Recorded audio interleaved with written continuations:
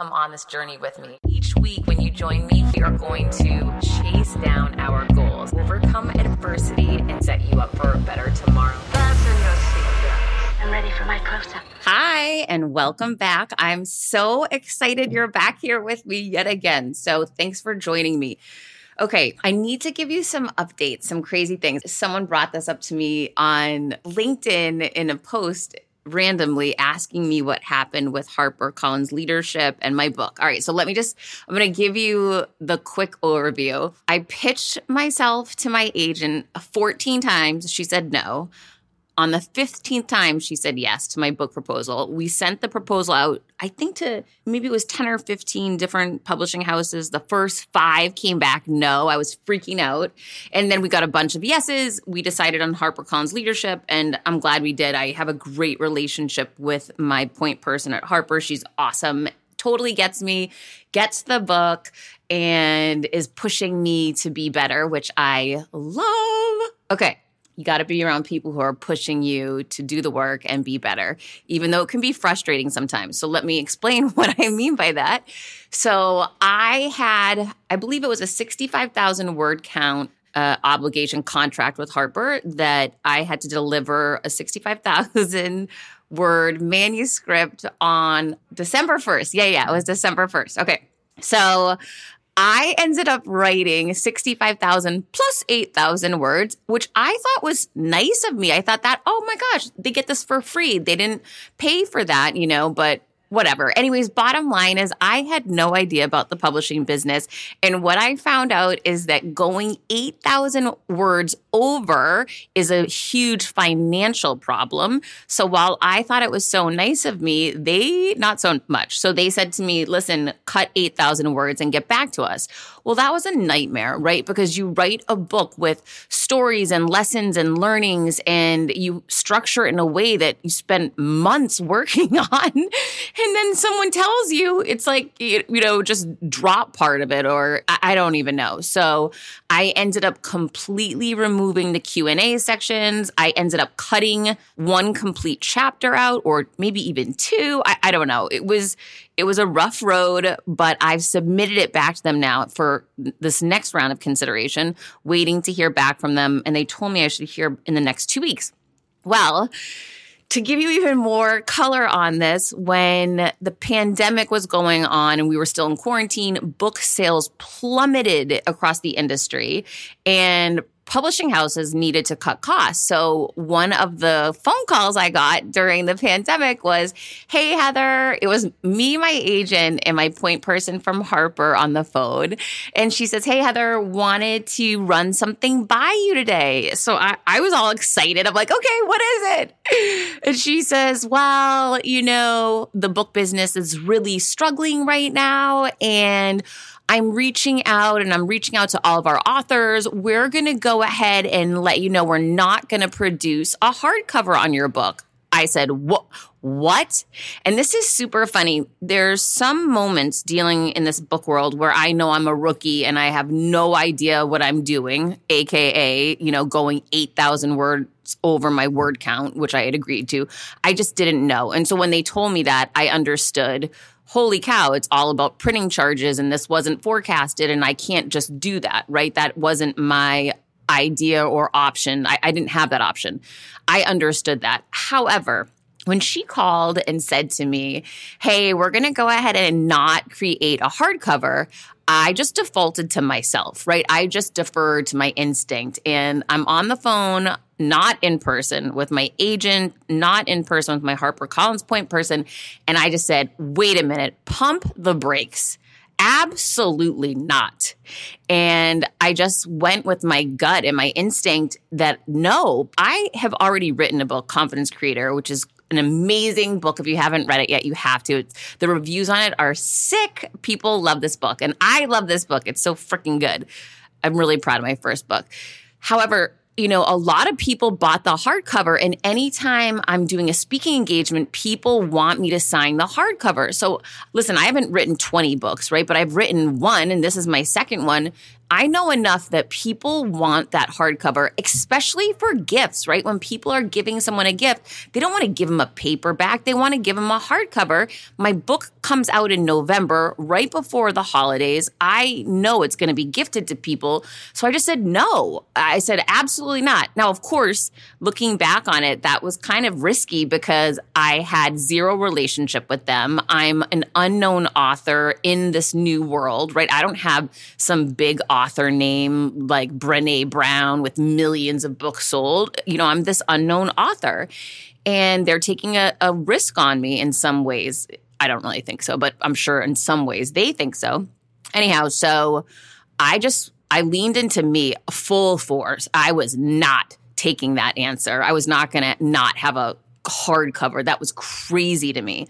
So I very forcefully said no. I said, that's not going to happen. And I said, listen, here's the thing, and I understand how business works. There are other places you can cut. I said, but we're not going to cut my hardcover. It's just not going to happen. And I have too much intel into my audience, especially my business-driven LinkedIn audience, knowing those people will pay top price for a hardcover. So I understand your challenges and I empathize with you, but this is one book that will have a hardcover. And I get that some of your other books just won't. And that was essentially what I said to her. And it was cool. She immediately said, I hear your conviction and passion in your voice, and I completely get your concern, Heather. She said, but now I need your help. She said, I have to sell this up the food chain then. You have to give me some data as to why we need to provide a hardcover on your book and we should be cutting somebody else's. And I said, you know what, fair enough. Okay, let me go do a little bit of legwork. Let me come up. Basically what she needed me to craft a pitch as to why Heather Monahan's book should be able to have a hardcover. And so I did that. I went and pulled the numbers, and obviously sales is my thing. I've been in sales my entire life, but, specifically 20 plus years in corporate America. So I just said, all right, put myself in her shoes. She needs to sell them as to why this hardcover will sell and make them money, and not creating it will cost them money. So March 2020 was when my book proposal was submitted to them. And I grabbed that proposal and I updated all of the stats throughout the marketing portion. So there's all these stats in there in regards to downloads of my podcast, followers on LinkedIn, followers on Instagram, profile views on LinkedIn, comments on LinkedIn, whatever, all this stuff. And I updated all the numbers. And thankfully, I had been working really hard on growing my social media, growing my community, and the stats, they don't lie. So when I submitted the book proposal a year ago, I believe it had 8 million views on my LinkedIn. Well, when I updated the numbers and ran the reports, and I gave them the screenshots of everything, it wasn't, my word, it was the stats pulled from the platforms. It was at 25 million. So exponential growth, huge growth. And so I basically showcased, and I had huge growth on Facebook, Pinterest, a bunch of different places randomly. And so I highlighted all of the growth points and basically made the pitch that while I completely understood book sales were down and that there was a concern around an audience paying, $25 or $30 for a hardcover book, I ran the numbers on my audience. I showed the average income of my audience, which is pretty high. And I showed the average income of my podcast listeners. And I got into the details and justified the pitch with the data to support it. And I never, ever heard back on it again, which basically means, it was approved. And so she needed my help to help her save my hardcover. And I was grateful she shared that with me so I could provide the data and the work and the reporting to support her and me and get this done. Okay, so that was one of the bumps along the way. Well, then I got a note a couple of weeks ago saying, hey, Heather, I don't know if we had this conversation, but I'm pretty sure we're just going to move forward with a plain cover with just the title written on the cover. And I replied back, no, we are not. That is not a conversation that we've had. No. And number one. And number two, no, I have a personal brand and there is recognition for, my face. And to me, I look at Rachel Hollis's books and her face is front and center on all of them. I look at Marie Forleo's books, her face is front and center, right? These people who have these personal brands and podcasts and social media presence, they're leveraging their face. So people will say, oh, I know who that is. Okay, I'll grab the book. That's familiar, right? It might not be the only selling point, but there is a portion of the audience that's going to connect with that and say, hey, I know that girl. Yeah, I want to read her book. I said, so no, I don't want it just to be a white cover with red writing with the title. No, I want my likeness on there. So she replies back to me. This is only a couple weeks ago. Well, if that's the case, Heather, we need the photo now. And I'm like, what are you talking? This is so crazy. Doing something new like this, doing a book with a publisher is so incredibly different than when you do it on your own. When you do it on your own, you are in charge. It is your timeline. Now everything I do is on their timeline and I'm in the dark. I have no idea. Now that I've done it once, the next book will be easier because I'll know what to expect. But this time it's been very confusing. So I think to myself, I'll never forget, I was driving to my son's school to get him when this was going on my email. And when I got to the school, I stopped and thought, okay, let's go to my file and send a couple of photos because I didn't have any time to go do new photos when she needed the photo now. And so I just went real quick through my Dropbox and sent a couple of photos over. And she really quickly said no to a few. And then I didn't hear from her again. And I replied back, hey, is there any way I could pull together a photo shoot real quick? Because I have some ideas on what I'd like it to look like. I just need, maybe 2 weeks to get on my photographer's schedule or whatever. I don't hear back. And so then I just went out and did some photos and I loved how one of them turned out. I sent it to her. The same day I sent her this photo, she sends me back all these mock-ups of a book cover with my face and likeness on it. I don't love the picture, but whatever, right? At least I got on the cover.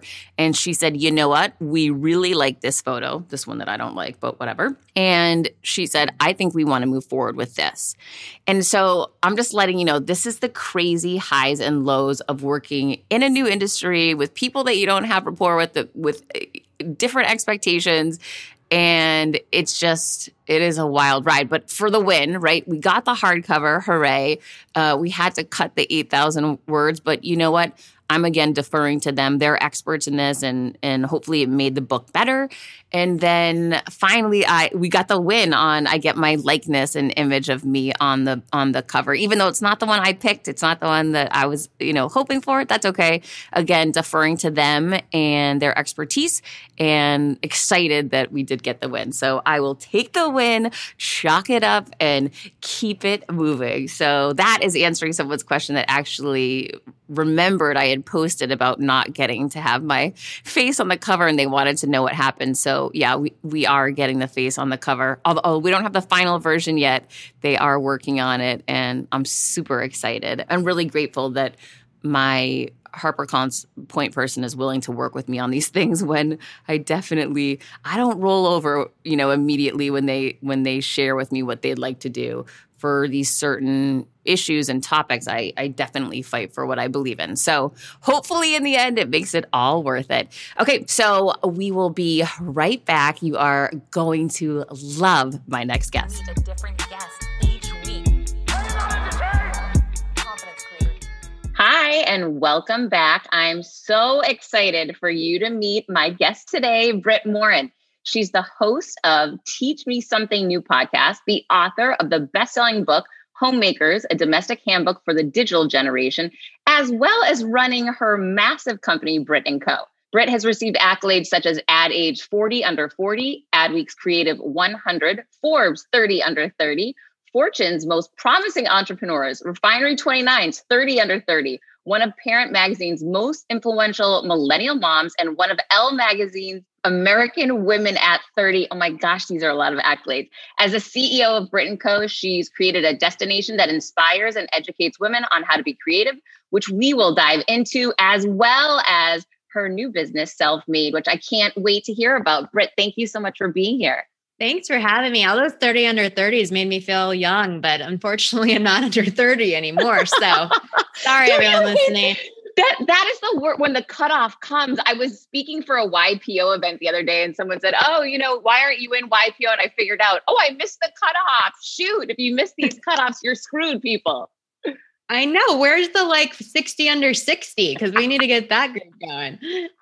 That in my life. Yes, I need one of those. Thank you. All right. So one of the things that sticks out about you, besides all of your success, obviously, is how creative and curious you are. Has this been the way you were even as a kid, or is this something that happened through business?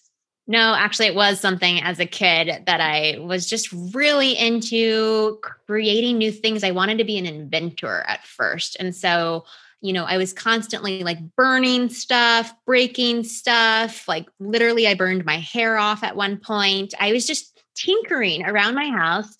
And then, my parents were both working parents. They were usually gone, leaving me to fend for myself. And so I would find scraps of fabric, and I saw a sewing machine in the closet. So I'll teach myself how to sew. There wasn't a Google or YouTube around at that point. I just had to trial by error my way through fulfilling this creative passion of mine. And over time, it just turned me into a really creative girl. I loved hosting parties and events. I sewed my own bedspread. I sewed clothes. I was decorating everything and really just learning how to make things for me. And at the end of the day, that's what being an entrepreneur is. So, when I became one at 25, it didn't feel that different from that life I lived as a little girl. When you were a little girl and you were living that creative life, were you thinking to yourself, wow, I'm going to make this into a business, or you didn't even contemplate that far ahead? Oh, I was definitely thinking about businesses. I have a whole list of my inventions that I wanted to create as a little girl. And some of them have come to fruition today through other companies, which I'm still pissed about, but some have not. And I'm still wondering if I should make them. I was also a Girl Scout, and I was the cookie seller of the year at age 9, which maybe I should have taken more seriously as a clue that I was supposed to be an entrepreneur. Because at the end of the day, being an entrepreneur is just about selling yourself, your company, your product to investors and to customers. And that's the key to it all at the end of the day. I'm so happy that you said that, because my whole background in corporate America was in sales. And as a newer entrepreneur, that makes me happy to see that you see so much value in the sales aspect of it. So you didn't just launch into the entrepreneurial world, though. You went the corporate trail for a while. Yeah, well, I was fascinated by creativity, but I was equally fascinated by technology. And so as a teenager, I was really torn. I was taking computer science classes, and I had heard about this magical place called Silicon Valley. This is the late 90s, But I also loved creativity, and I thought maybe I should move to LA or New York and be an artist or a designer or work in media. And I ended up getting a job at Apple when I was 20 because I was graduating college early, but I also had an opportunity to join the Jimmy Kimmel Show in LA back when it was just starting. No one knew who this guy was. And I remember that being such a crossroads in my life because I chose Apple and I was really concerned I was making the wrong decision. But choosing Apple meant that I chose tech. I chose Silicon Valley. I got the experience of a lifetime seeing what these big companies like Apple and Google were like in the first few years they were started.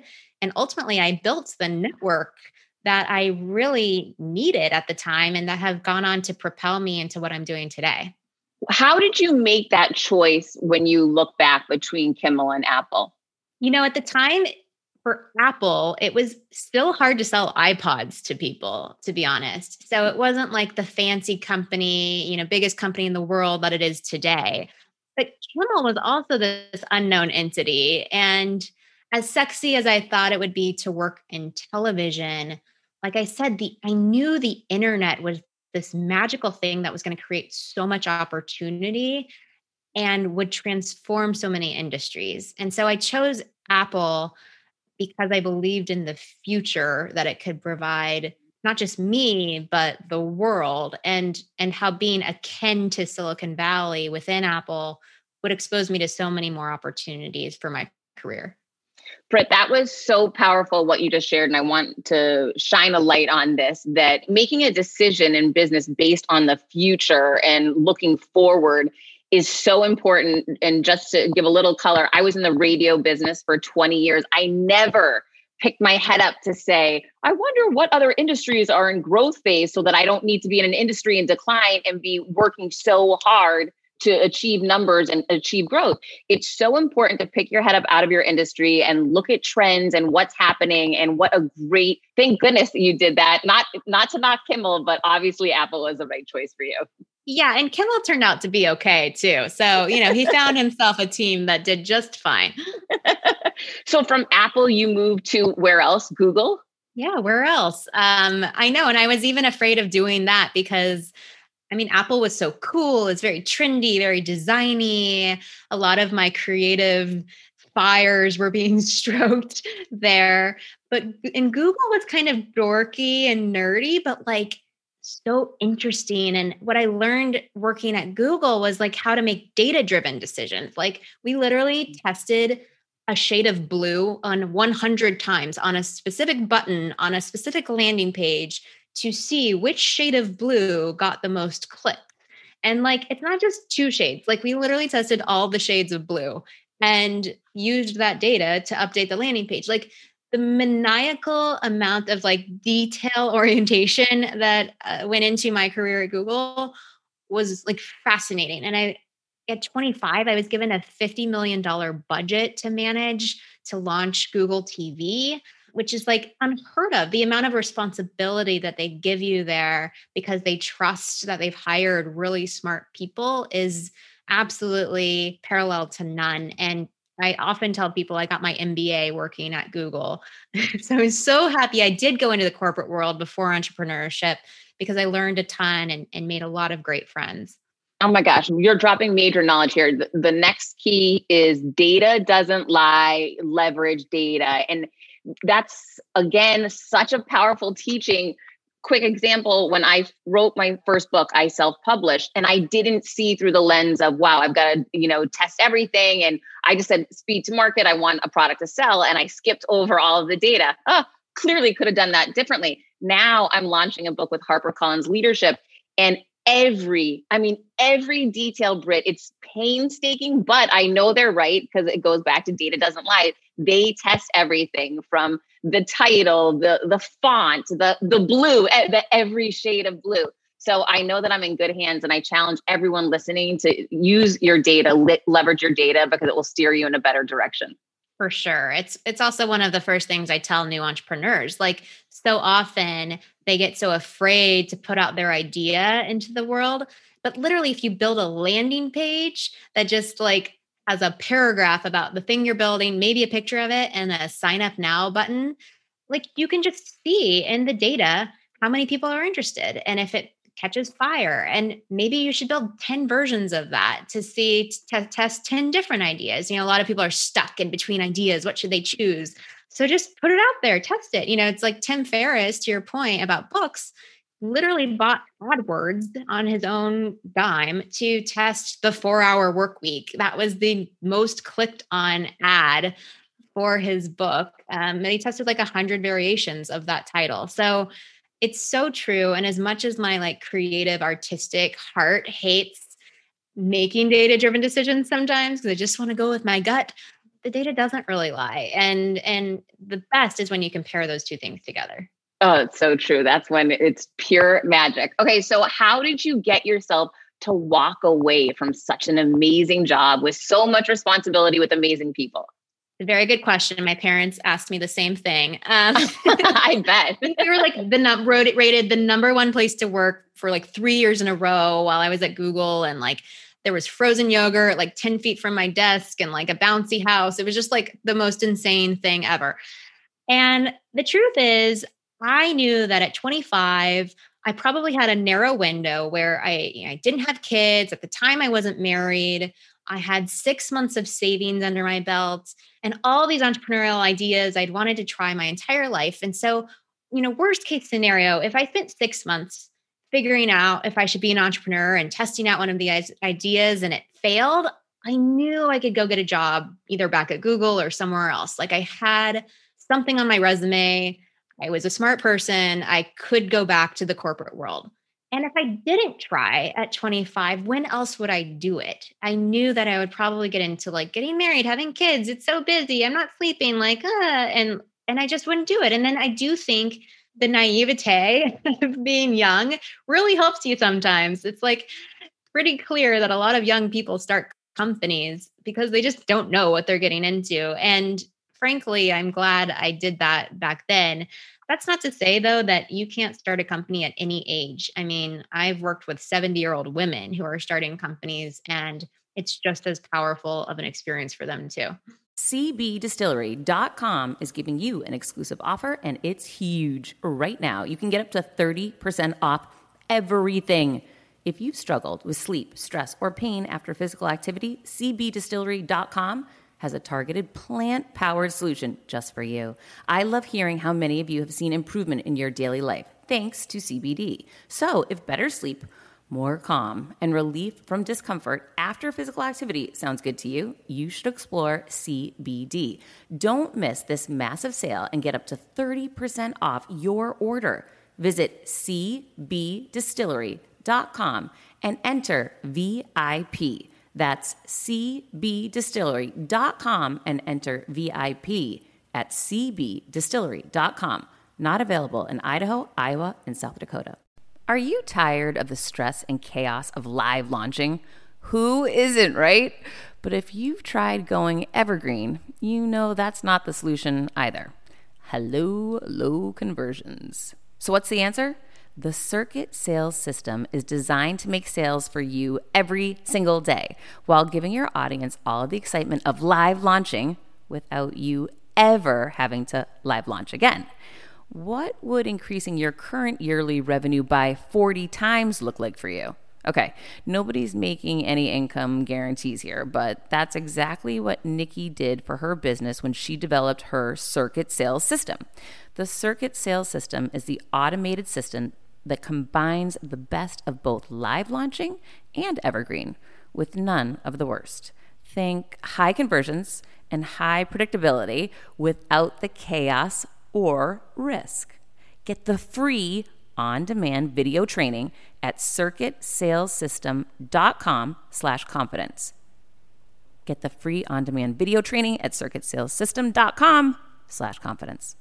So what was the final moment that you said, you know what, I have to do it now? Was there an actual tipping point that occurred for you? It was my 4-year anniversary, to be honest, at Google. It felt like I had literally done my college MBA or something, like, every 4 years. At that point, I was also just like repeating patterns. I had built 3 different products within Google. I knew how to launch a product. I knew how to work with engineers and product managers. But most importantly, back to the data, I saw in the data that how-to search queries on Google and YouTube were always the top search queries of the year, and they skewed female. And yet the search results behind them from like ehow.com and these like really boring websites were not really that interesting to me, who at the time was 25. And I thought to myself, I wish I could help women like me find like the tools and the instructions and how to get smarter and how to do things. And at the time also Pinterest had started, and that was amassing a massive following with all women. And I was like, women want to learn shit. Like I can teach them shit. I like creating stuff. Like I should do this. I think frankly too, as I was preparing for my wedding, which was later that year, I fell back in love with DIY. And actually the data does show, now that we've done all this research, that women on average get married at 26. And that correlates to the same time point where women start to believe in their creative confidence again. There are a bunch of studies on this. And so I really do think that getting married and having babies pulls something out of women that forces them to be creative because they want to choose the flower arrangements and the colors and the event design. And that sort of like can snowball into creating a more creatively confident woman herself. And that definitely happened for me. And so all of those things just kind of triaged together. And I was like, I think I got to do this. And so I did. So where did you start? You had this big idea with, and you mentioned this before, a lot of people have a big idea, but they say, I've got it, but now where do I go? Where did you begin? Well, so originally it was after my wedding, and a bunch of my friends who went to the wedding, who were women, were like, Brit, I've never seen anything like that. How did you literally make wooden flowers? Like, I wish I could be creative. I wish I could be creative. They kept saying that. And I was like, but you can. And so I at first decided I would create this company that would talk a lot about creative ideas and how to's, but then it would really be like a multi-pronged app strategy where we'd have like a wedding app, a home app, a food and cooking app. And, you would download each one of our apps to use while you were cooking or decorating your home or whatever. And the content hub was just going to be like the central place where you learned about these apps, and ultimately was a marketing vehicle to get you to download them. What ended up happening was like all the women loved the content and weren't downloading the apps. And this was a really pivotal point in the Brit & Co journey, because we had to at one point make a call to change directions. And we shut down our first app. It was a wedding app. And we decided to become a digital media company, which I had no prior experience doing. I didn't even know the difference between like a managing editor and an editorial director and all these fancy terms. Never knew how to sell ads to anybody, but it's what the data suggested the women wanted. And so onwards we went. And what were some of the big lessons that you had from launching your own business that you want to share with people and that you do share with people in your new teaching programs?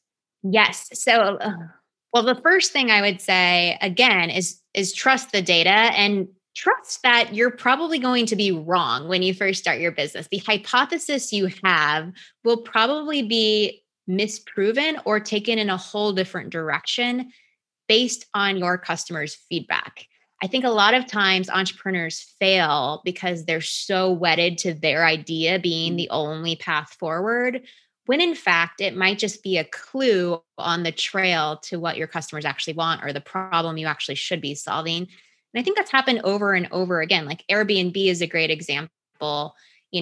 Brian, the founder, who actually is a friend of mine, was literally looking for a couch to stay on when he was traveling for different conferences. He didn't have that much money.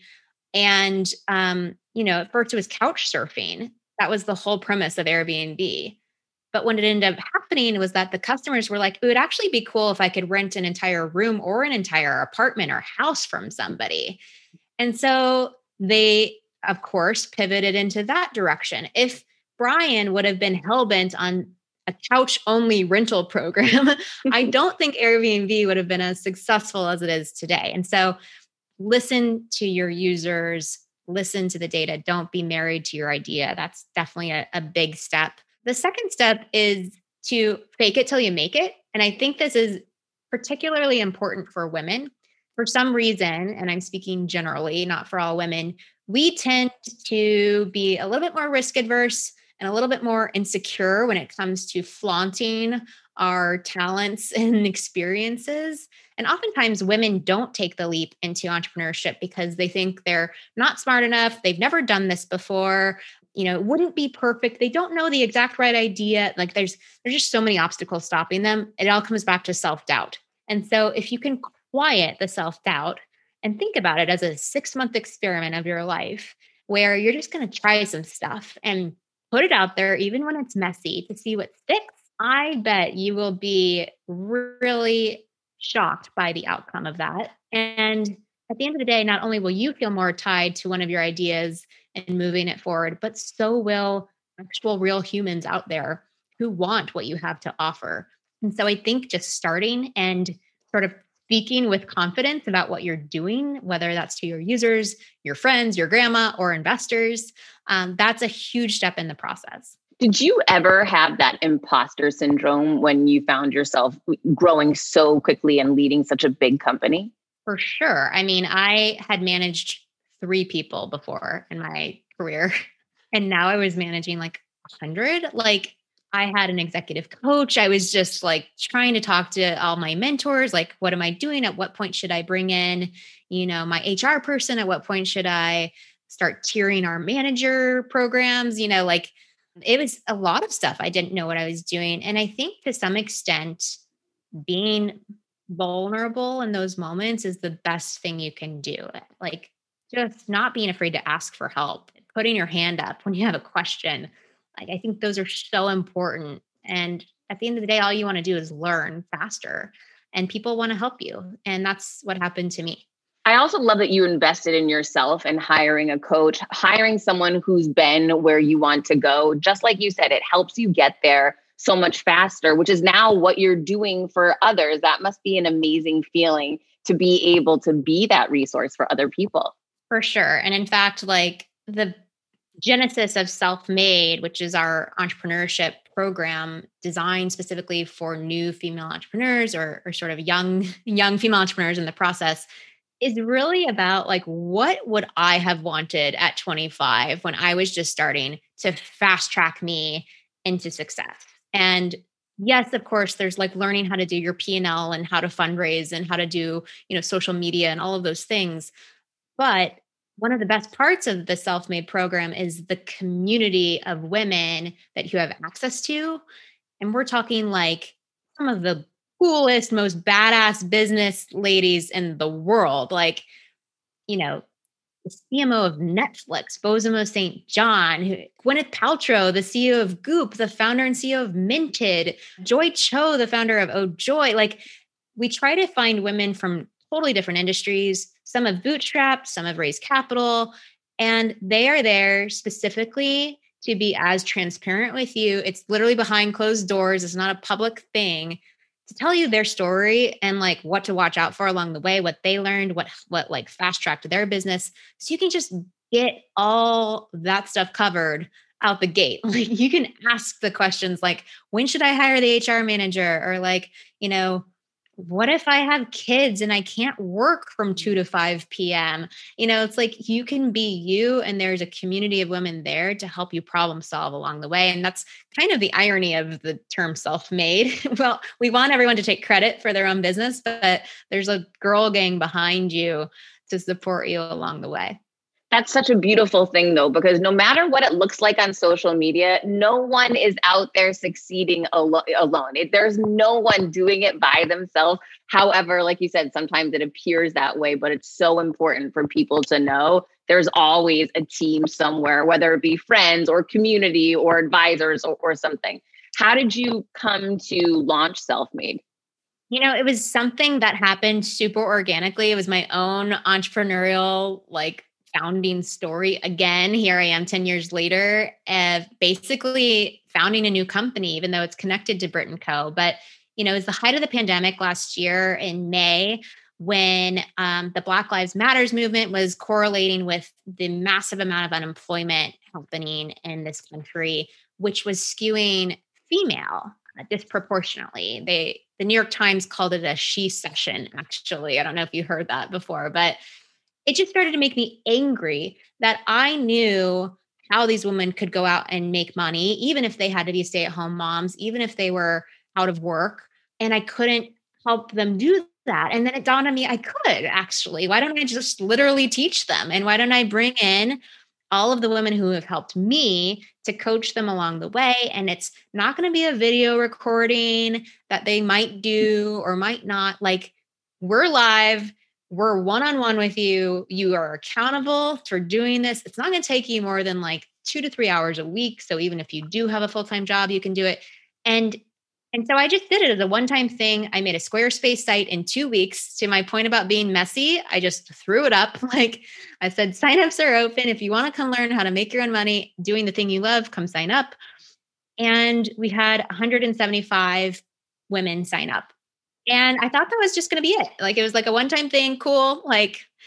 But literally that last week of that first cohort, I was bawling in tears because these women had launched. They had started companies. Many of them were seeing real revenue come in the door. They were feeding their families. They were doing the thing they loved for they've always wanted to do, but they were just so afraid of.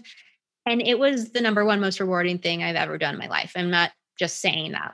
And so I was like, we have to do it again. And so we did it again in the fall. We doubled the number of students, brought in more amazing women, and then that went really well. And so now we're like, I guess this is a thing. And it's like, to my point about like iterative baby steps as you go, like I just started it in 2 weeks and like, here we are now. And it's this whole full-fledged brand. And we're thinking about all the ways we could grow it even beyond the course, and like building a real platform for female entrepreneurs. And I'm so excited about it. So it's one of those like highlights of COVID that I will never forget for sure. So Zoom school lunch lady isn't your highlight from COVID? Well, I'll just Zoom in general is not my highlight from COVID, but it is the way we teach the course. So I guess I have to love it. It's so clear your passion around this project. I mean, you can feel it. It's so purpose driven, and you can just sense how excited you are. It must be unbelievable to hear some of the stories. Can you share one of the stories with somebody that you've coached on the transformation they've had? Oh my gosh, I have so many. And I have to also say, to your point about purpose driven, one of the proudest achievements that I've had with this course is that in each of the last 2 cohorts, there have been only 38% Caucasian women, 62% have been women of color, immigrants, just like all kinds of incredible backgrounds, and helping change the ratio in that part of the female entrepreneurship world has been really impactful for me. Some of the stories have been fascinating. So we help women that have both already started a business or those that are just starting for the first time. One of the ones that's memorable for me is this woman named Lisa. She was in our fall cohort this past session. She was working at an ad agency. She just had a baby. She was sort of on maternity leave, just coming back, not really feeling fulfilled from her ad agency life. And she realized as a new mom how crappy it is to have to figure out which products to buy for your baby when there's like 1,000 different versions of a pacifier and a bottle. And so she started a company called Upbring, which goes out and is like Birchbox for baby products. Like they are getting samples from like all of the baby product vendors to put in these boxes that are tailored towards your baby's age. And so every 3 months, you get this new kit of like 3 different types of pacifiers and 3 different types of bottles and 3 different types of onesies. And like, you can sort of try them all to figure out what suits you best and your baby best. And ultimately, become brand loyal to the one that works for you. And as a mom myself, I can totally attest to how valuable that would have been for me. My kids are now 4 and 6. When I was just trying to figure out like glass or plastic bottle, I don't know, like what do my girlfriends think? Like it just becomes a lot of work. And that's been really successful. She's just about to launch, but she already has many hundreds of beta subscribers without even launching yet. So that's been incredible. Another woman has created a magazine called Mighty Kind. It's a new brand highlighting kindness for children. Imagine like Highlights magazine, but for children. And she, at the beginning of the course, was just like an artist and decided to make this brand. We did a manifesting challenge on the first week. And she put on her vision board, like be featured on Ellen, thinking like that would happen in like 5 or 10 years. By the end of the course, she had been reached out to by Ellen's team. Like Target wanted to feature her, like her magazine is now getting picked up in all of these amazing places. And it's just been incredible how your brain can actually propel you forward if you unlock it to do so. So that's been a fabulous testament as well. I could go on. There are so many that have really taken off. And I would say that, many of the women who have taken the course have also said, this has actually just been helpful for my professional career. Even if I don't want to start a company, I have learned how to think entrepreneurially for my day job, and maybe I have my side hustle, but I'm so much better at my day job too, while I'm figuring out if the side hustle is going to really be the main hustle. So I do think that entrepreneurial thinking is something you can't get if you don't do it. You can't just go to business school and learn to be an entrepreneur. You have to actually start something to learn to be an entrepreneur.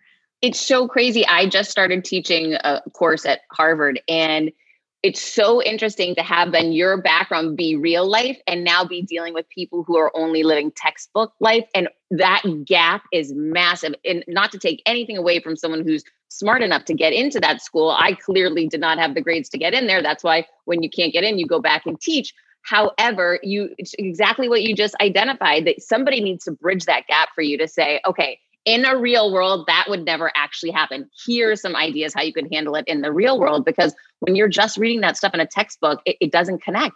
Oh my gosh, no way. You have to know it's painful. Like, it's not easy.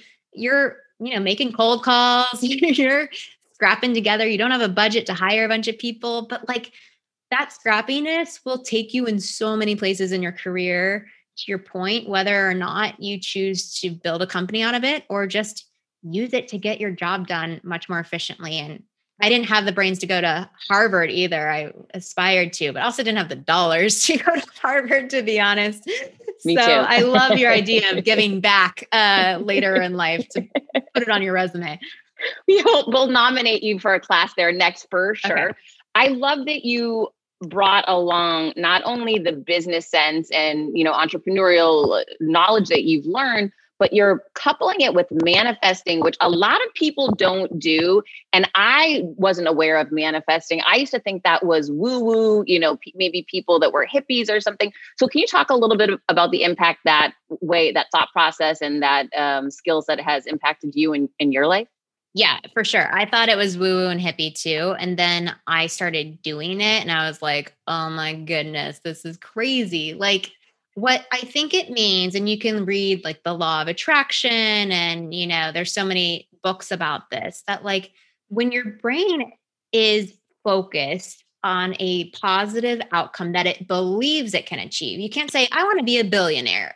But like in your head, you're like, but I'm never going to be a billionaire. Like, it has to believe it. So maybe you want to say, I want to make $1 million, right? Or $100,000. Like, make it a believable number for you. And pick like 3 of these things that you want to accomplish and think about them each day, like focus on them, ground yourself in it, think about the ways to get there. I kid you not, like random doors start opening and it is insane. And I think that's what's happening to me without knowing it was called manifesting while I was building Brit & Co. Like, I wanted to be on television, but I was literally in Silicon Valley. I'd never been on video before. I was awful on video. And one day, like the Today Show emailed me and like, it's just like these things started happening, but I believed they could happen. I was very in my head sure that it was going to happen. And so I would really ask yourself, like, what is in my heart that I just know I feel good about, that I want to see happen for myself in this world?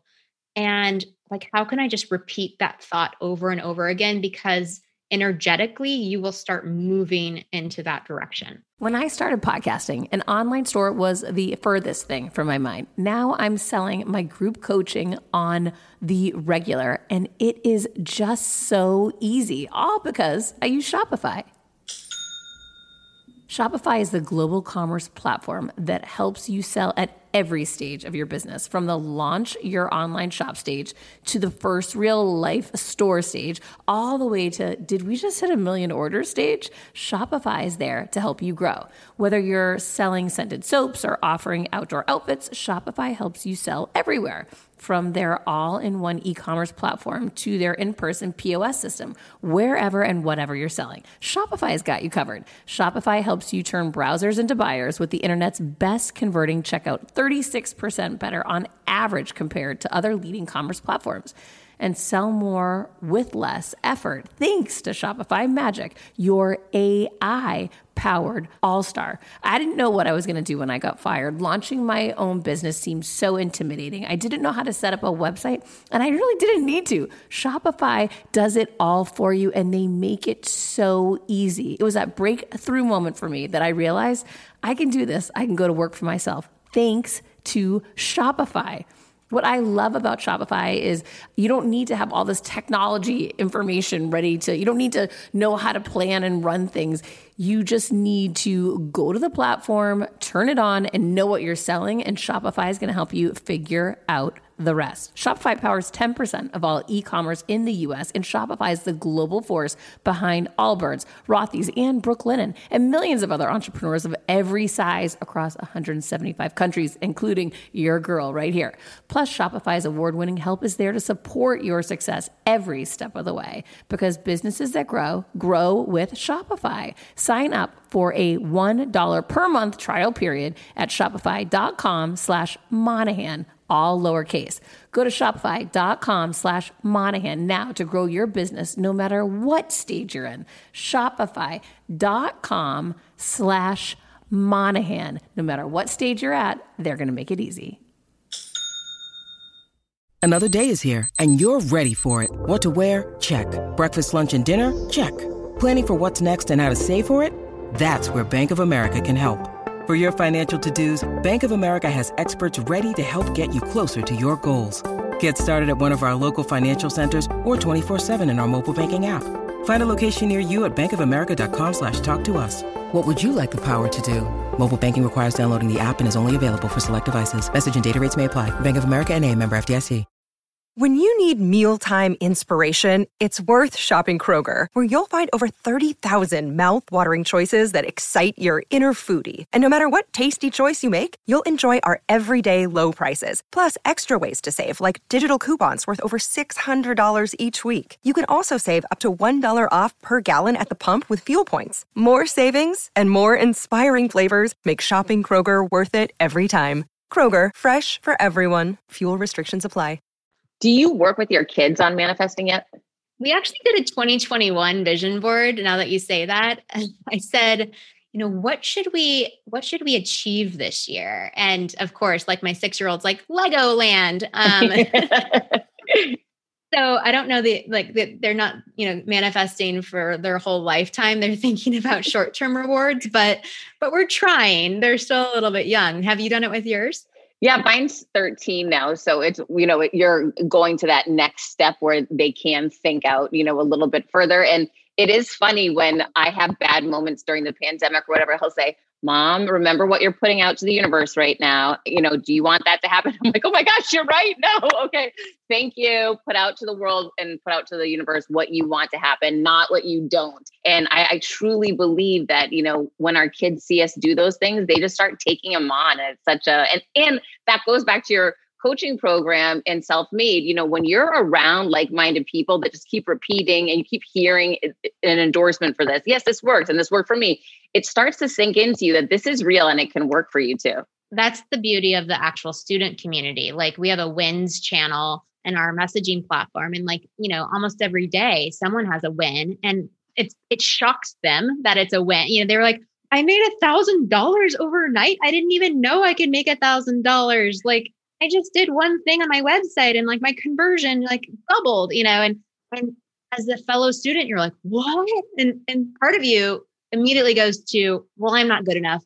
I couldn't do that. But to your point, the thing about manifesting is to shut down those beliefs and actually think about, how could I do that? Maybe I could do that, and think about it optimistically to flip the switch. Oh, it's so good. Where do people go to check out Self-Made? And is there a way for them to try it without signing up for a year? Oh, yes. So we have a free boot camp that's actually happening February 16th to 18th. And the videos will be on replay too, if you can't make it live.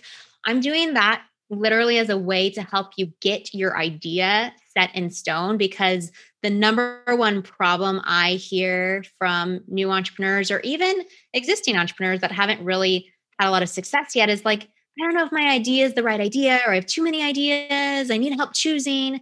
So this boot camp I'm doing helps unpack what your passions are, and then what makes for a great business idea. How can you evolve that into something that's a 6 or 7+ figure business idea? And I will walk through so many examples of these and focus on how to add a little twist for a competitive advantage in what you're doing. So you can sign up for that through the Self-Made website. It's tryselfmade.com. You can also sign up for the course there as well. And we do have a number of scholarships for people who are either financially unable to afford the course, or frankly, who are just like underrepresented and want to go through the entrepreneurship track for the first time. We, like I said, really want the ratio of underserved women to be more proportionate, especially in this field of work. That is so amazing. I'm so proud of you doing this work, and the world so needs it. So thank you, Brit. And I will include all of those links in the show notes, guys. So just go to the show notes to click on, and you've got to check this out. This boot camp is worth it, and you are worth it.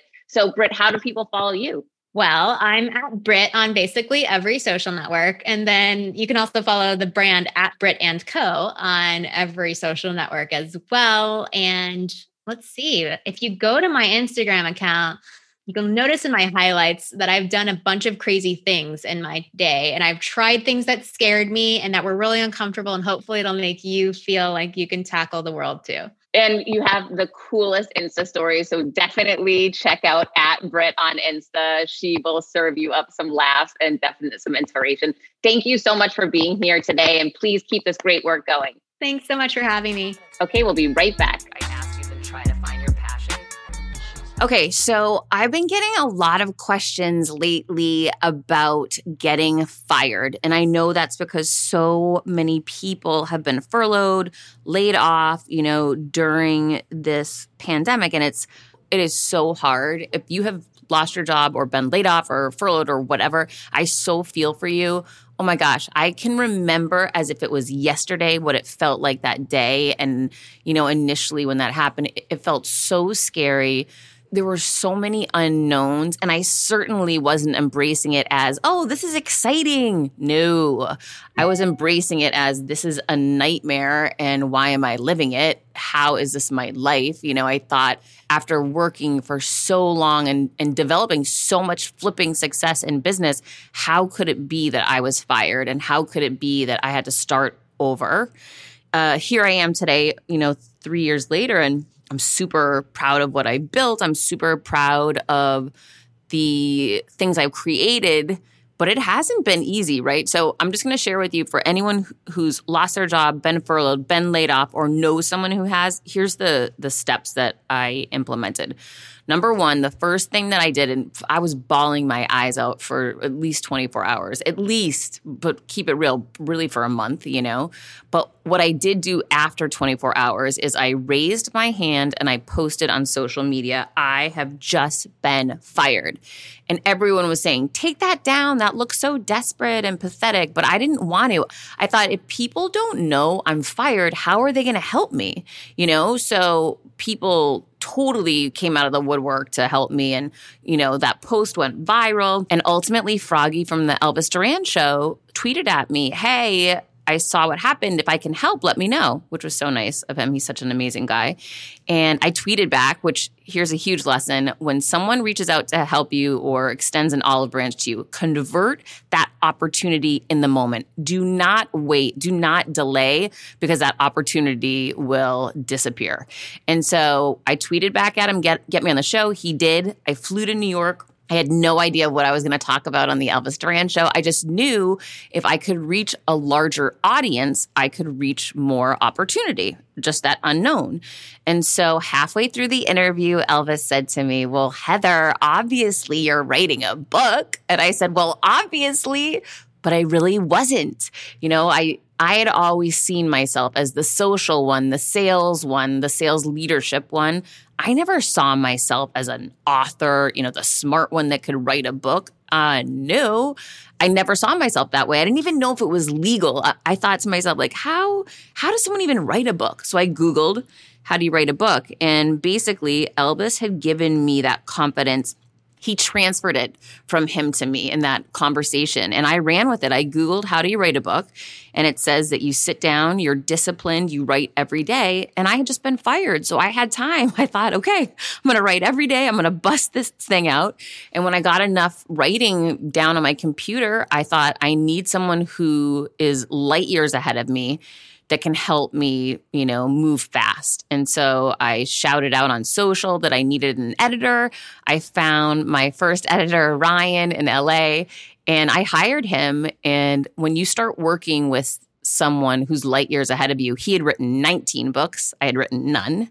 I sent him all my content. Within a couple days or a week, he got right back to me. Okay, here's the structure. Here's what's missing. Here's what I need from you.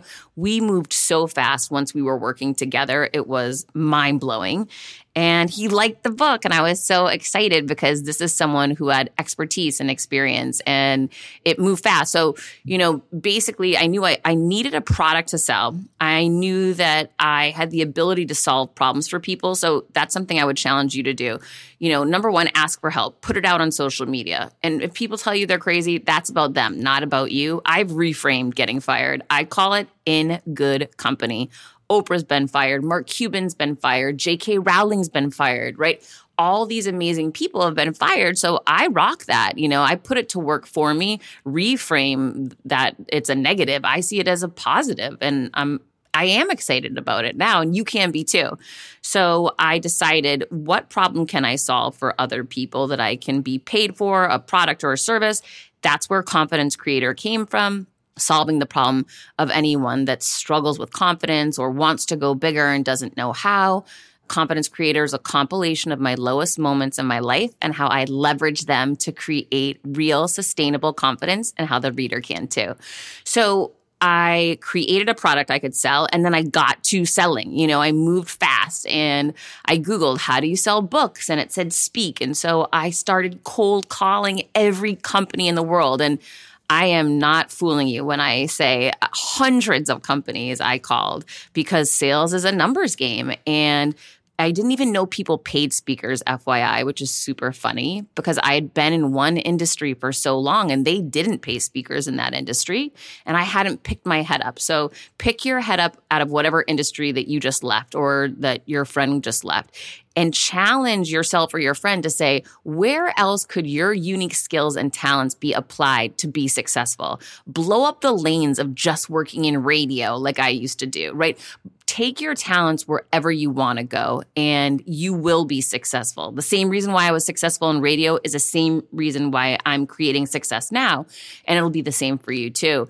You just have to put the work in. And yes, it feels so scary at first, and it feels really scary for a while. But here's the thing. When you feel scared, you're actually growing. And I remind myself of that all the time. Every time I step into a new opportunity now or a new situation, it's a growth moment.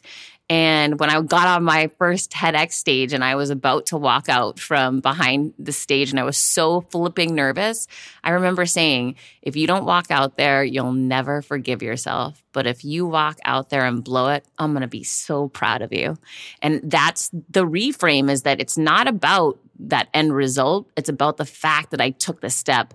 Because in every moment, you are either creating confidence or chipping away at it. And I know which one I'm going for, and I hope you're going for it too. So take the step into fear. Take the step into the new industry. Take the step into creating something new. But move fast and break things and start focusing on, what problem can you solve? Where can your talents be applied that you haven't thought about before? And as you take those steps, it'll be scary. You won't see the steps in front of you, but you'll just keep going, and it will eventually come together, just like it is for me. Okay, so another question that I wanted to jump on was, someone asked me on LinkedIn, hey, Heather, how do you create a speaking business? I'm a really good speaker, but I don't know how to, create the business. I get asked this a lot. And I'm just going to shoot you straight. It's not easy. This is not easy, people. So I mentioned I didn't know people got paid for speaking. So I spoke for free for at least a year, if not a year and a half, when I first got fired, and didn't even realize you could get paid for it. And then once I realized that, here's what I figured out. You need to have 4 different keynotes that you kind of have, ready to go, because you're going to start pitching yourself to get hired as a speaker, right? So you want to have these customized keynotes ready to email out to people. I ended up branding it and putting it in a PDF so that I could send it out easily to, potential prospects or somebody who had reached out inquiring to me. You want to promote yourself on social media as a keynote speaker, #keynote speaker, #virtual speaker. You're going to need to create a reel because people want to see what you look like speaking. And I didn't have a TED Talk at first, right? That happened in November 2019. So, I had to create a reel. And back then, that was pre-pandemic. That was 2018 going into 2019. I hadn't been having footage of me because I never knew to do it. So now I was suddenly trying to take any piece of footage I could get from anywhere and showcase me speaking. You can do it now with virtual. Stand in front of Zoom and record yourself on your computer. Hello, that's a virtual reel. And that's what people want to see now is what are you like as a virtual speaker? So get that footage, start promoting yourself on social so that you can start creating opportunities to get booked. And listen, the marketplace will determine what you charge. You know, you may have to speak for free at first. I certainly had to speak for free for a while. And then you start amassing testimonials and reviews of your work and the results people get from your speaking engagements. And you want to leverage and showcase that like crazy. It's so powerful to have testimonials and reviews of what others say about your speaking. Then I would apply to all of the speaker bureaus. You want to land some agents and develop a rapport with them. And for your SEO, you want to show up on speaker websites so people see you as a speaker. You want to tailor your website to showcasing you as a speaker, and you want to promote yourself as a speaker and ask people to hire you as a speaker. Those are some sure, fast tips that I can give you on, you know, highlighting yourself, presenting yourself, and moving yourself forward into the speaking business. Then you can start landing some paid speaking engagements and start investing in and growing your business from there. I hope that was helpful. As always, it means the world to me when you're here. Oh, if you haven't joined Clubhouse yet, jump on Clubhouse and you will catch me there. I'm always there at 5 o'clock and at 8 o'clock with Alex's room. So definitely catch me on Clubhouse. These live Q&A sessions that we've been doing are so impactful, so fun, such high energy, and I'd love to see you there. So definitely catch up with me on Clubhouse, and thank you for hanging here with me. Check out my website, heathermonahan.com. I have tons of free resources there, my free ebook, my free Stop Saying Sorry PDF. There's a lot of information there that will help you along your journey, and thank you for joining me on mine. If you can please post on social about the show, subscribe, rate, and review. It all helps so much, and when you tag me, I always repost. It means the world. Until next week, I hope you are creating your confidence. You know I'll be. Until then. I decided to change that dynamic. I couldn't be more excited for what you're going to hear, start learning and growing. Inevitably, something will happen. No one succeeds alone. You don't stop and look around once in a while, you could miss it. Come on this journey with me. Hi, I'm here to tell you about a new podcast that I am so excited about, Negotiate Your Best Life, hosted by Rebecca Zung, a part of the Yap Media Network. As a globally renowned narcissist negotiation expert and an attorney recognized by U.S. News as a best lawyer in America, Rebecca shares her invaluable insights and strategies for navigating life's toughest negotiations. By drawing from her own experiences and the wisdom of her high-profile guests, such as Bob Proctor, Mark Victor Hansen, John Gordon, and Rebecca delivers empowering advice that will inspire you to reclaim control of your life. Negotiate Your Best Life is all about how to negotiate your way to greatness. She provides practical guidance on how to break free from toxic relationships, stand up against injustice, and transform chaos into freedom, possibility, and purpose. Many times, the first negotiation you do is with your own in the morning. In the morning is when you wake up, and that's when Negotiate Your Best Life is time for you. It's about to find your way to greatness, conquering obstacles and creating the life you truly deserve. Get ready to slay, thrive, and unlock your full potential. Don't believe me? I'm going to go ahead and share some of the reviews that are out there so you can hear and you can believe too. You have helped me so much these last few weeks. I was with a narcissist for 2 years. She drove me to the point I wanted to take my own life. Listening to you has made a massive difference, and now I know what I'm with. Thank you, Rebecca. Now the recovery. Thank you for gifting the knowledge to believe in myself again. You have unknowingly helped me legally represent myself through criminal, federal, and civil court proceedings with a narcissist. There would be so many people around the world that you're helping without even knowing, like me. You saved my life. Emma, 35 years old, Australia. If you are ready to stand up against injustice and transform the chaos in your life into freedom, possibility, and purpose, then check out Negotiate Your Best Life now. Subscribe to Negotiate Your Best Life with Rebecca Zung on Apple Podcasts, Spotify, or your favorite podcast platform.